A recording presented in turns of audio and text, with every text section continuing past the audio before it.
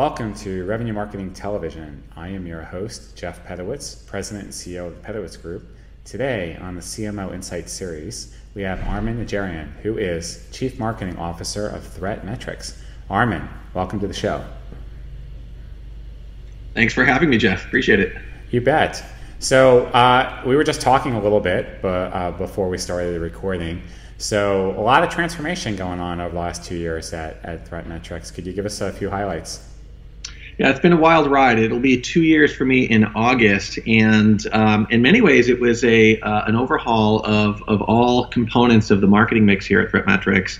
On the brand side, we're engaged in a fairly long-term strategic relook at the brand, and we'll be unveiling sort of a rolling thunder new brand of ThreatMetrix over the course of the next few months, and so more to follow on that. On the demand gen side of the house, it's been just as in-depth, and we have a lot to point to. New team, new tools, new processes, new campaign strategies. It's been a big change across the board. So what's been, I guess, the biggest challenge for you over the last couple of years? So I'd say there's been a personal challenge, and I'd say more of a corporate challenge. The personal challenge is this is a space that we are in the cybersecurity space, generally speaking, here at ThreatMetrix.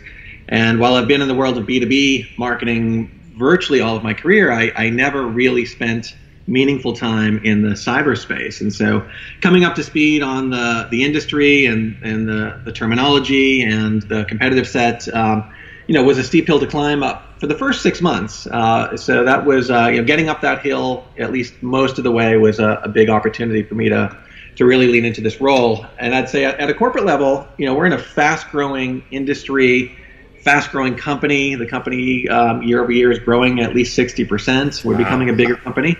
And so scaling this operation, and making some of these large-scale transformations while operating the business and not losing a step has been sort of a fun challenge to have at the corporate level.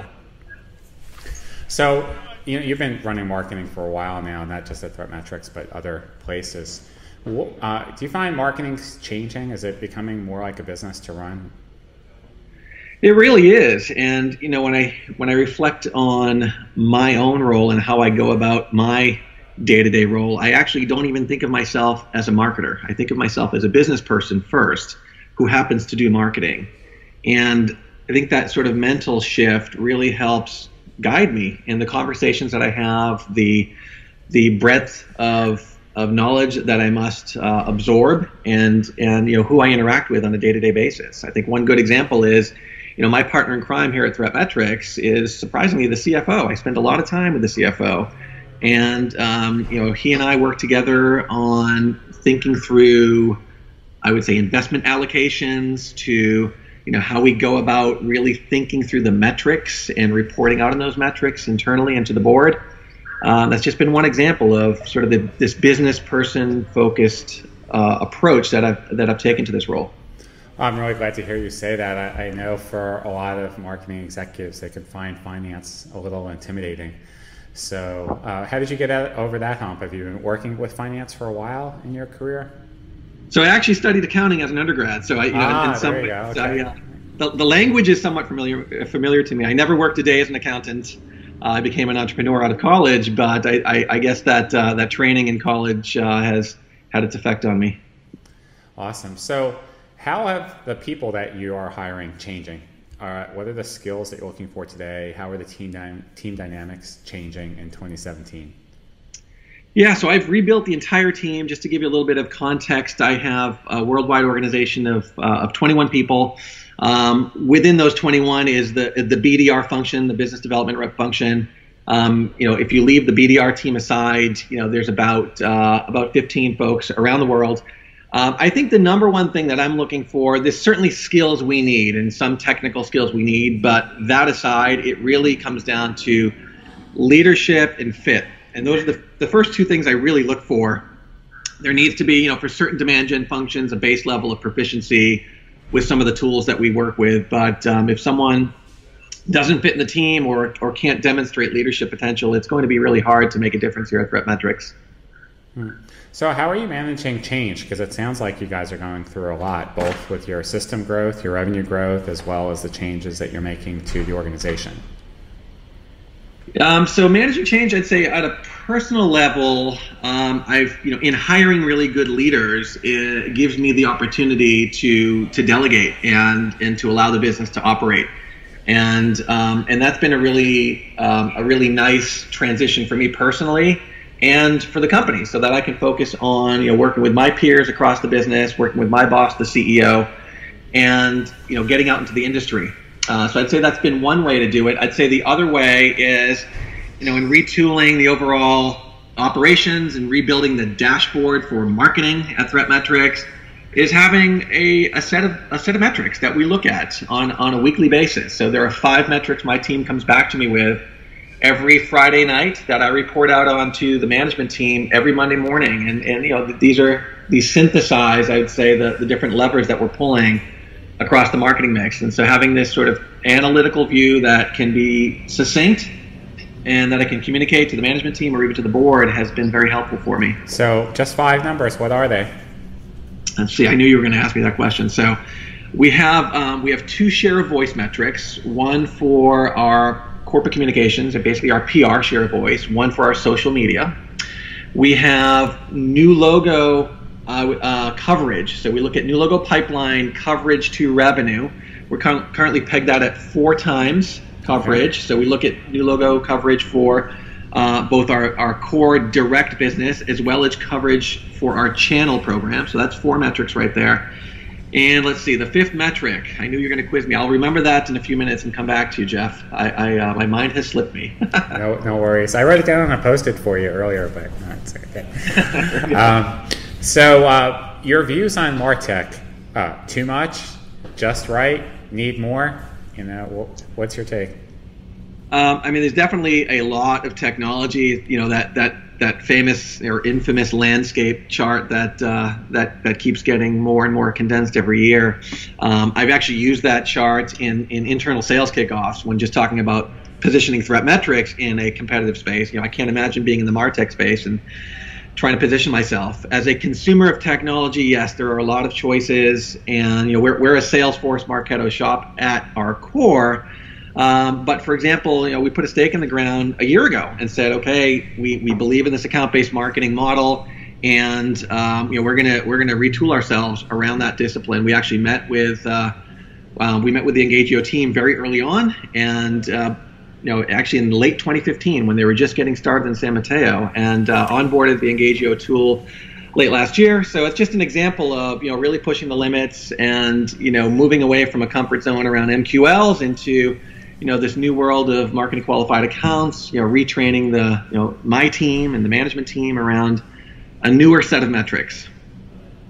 That's great. So what's your approach to the customer lifecycle? How much, because you talked in your metrics about coverage and share of voice, but how much of your effort is geared towards top of funnel, bringing in new logos versus lifecycle marketing, cross-sell, upsell, retention, loyalty? Yep. So in the campaign investment allocation, worldwide for 2017, about 2/3 of my campaign dollars, program dollars, are going to new logo acquisition, and about 1/3 are going into install base marketing. And that's a dramatic shift from years past. One of the opportunities when I joined this business was to actually have a dedicated install base campaign program, and so now about 1/3 of those dollars flow in there, and then building very specific programs around that. So for our new logo work, where we're continue to invest heavily, it's a worldwide program. We go to market by industry. We build content by industry, and instrument the buyer journey. We typically have 4 personas within a given industry that we speak to. And we do our best to map content assets along that journey for each of those roles. And the install base, we don't look at it by industry. You look at it by what's your starting point from a product perspective, and where do we see the white space. And so it's obviously a different strategy, a different set of personas in some cases, and a different set of assets. So it's it's created a lot of work from a worldwide planning perspective, but we're already starting to see the benefits of this very focused campaign strategy, bifurcated campaign strategy. That's great. So what are some of the early wins that you're seeing? So we launched a new vertical industry campaign into the insurance sector where historically, we haven't really done a whole lot of work. We've primarily been very successful in the banking sector and the merchant, the e-commerce sector, and payments. So those sort of three spaces we've historically done a lot of work. We knew that the insurance space was a close cousin of the financial services space and sector. But a slightly different value proposition, different messaging, certainly different assets. And so we launched a dedicated campaign just about a month and a half ago, worldwide campaign. We just closed our first big account, Progressive Insurance. Already, that's fantastic. Yeah, and in all fairness, that conversation had been taking place for several months before we launched the campaign. We certainly were able to touch that account through our campaign and ongoing communications. But we have a pipeline now, so we're shooting obviously for that 4x coverage for our desired revenue in this particular campaign, and we're progressing along nicely there with some really good marquee logos within that sector. On the install base side, we just launched our very first dedicated campaign, and that's all around a mobile SDK that we sell here at ThreatMetrix. And we have a very big install base footprint that either knew nothing about the mobile SDK or hadn't implemented it. And it's free to implement, and once it's implemented is when the revenue flows for ThreatMetrix. So just putting our campaign around that, we had our first implementation directly tied to the campaign taking place right now, and we got a pretty good pipeline behind that of very valid prospects. It's great. So from a process perspective, it sounds like you've put in some processes around account-based marketing, processes around the install base, processes around new verticals. What are some of the other things that you've been working on to scale the business? Yep. So I'd say, communication, with my team and across the team has certainly been a big part of it. How I communicate to my boss, to the executive team, to the board. We happen to have a board meeting today, so the metrics that I use there have evolved over time. This will be the first board meeting where I introduce some of the ABM metrics that I've been talking about for a long time, and they'll see now this start to be reflected in the dashboard.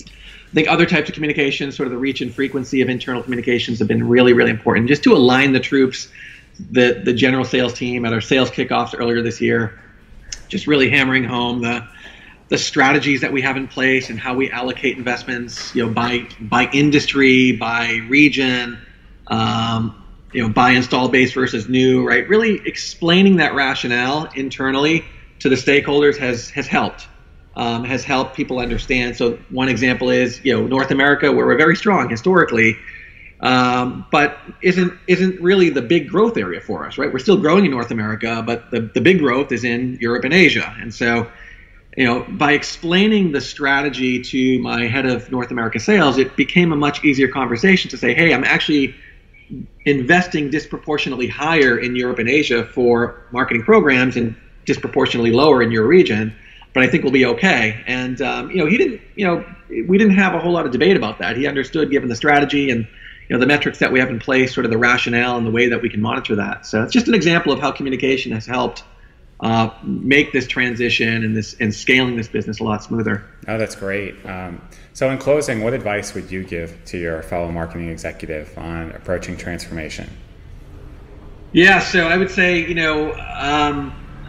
study the space. You take the time to really understand, what you want to transform. There's a lot you can bite off. If you look across the three generic pillars of people, process, technology, it all matters for sure. And so you can try to attack little bits of it at a time, or move sequentially. Having a core team, I would say, is foundational.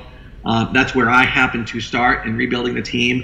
And, thinking about different technologies. I had mentioned just a couple of the technologies that we use. There's definitely a sea change taking place in the B2B marketing sector where, the legacy Marketo metrics are still good and they're not going away, but, augmenting that with just some newer ways to look at the business through an account lens, really, really important. I would say really think about how that affects your business.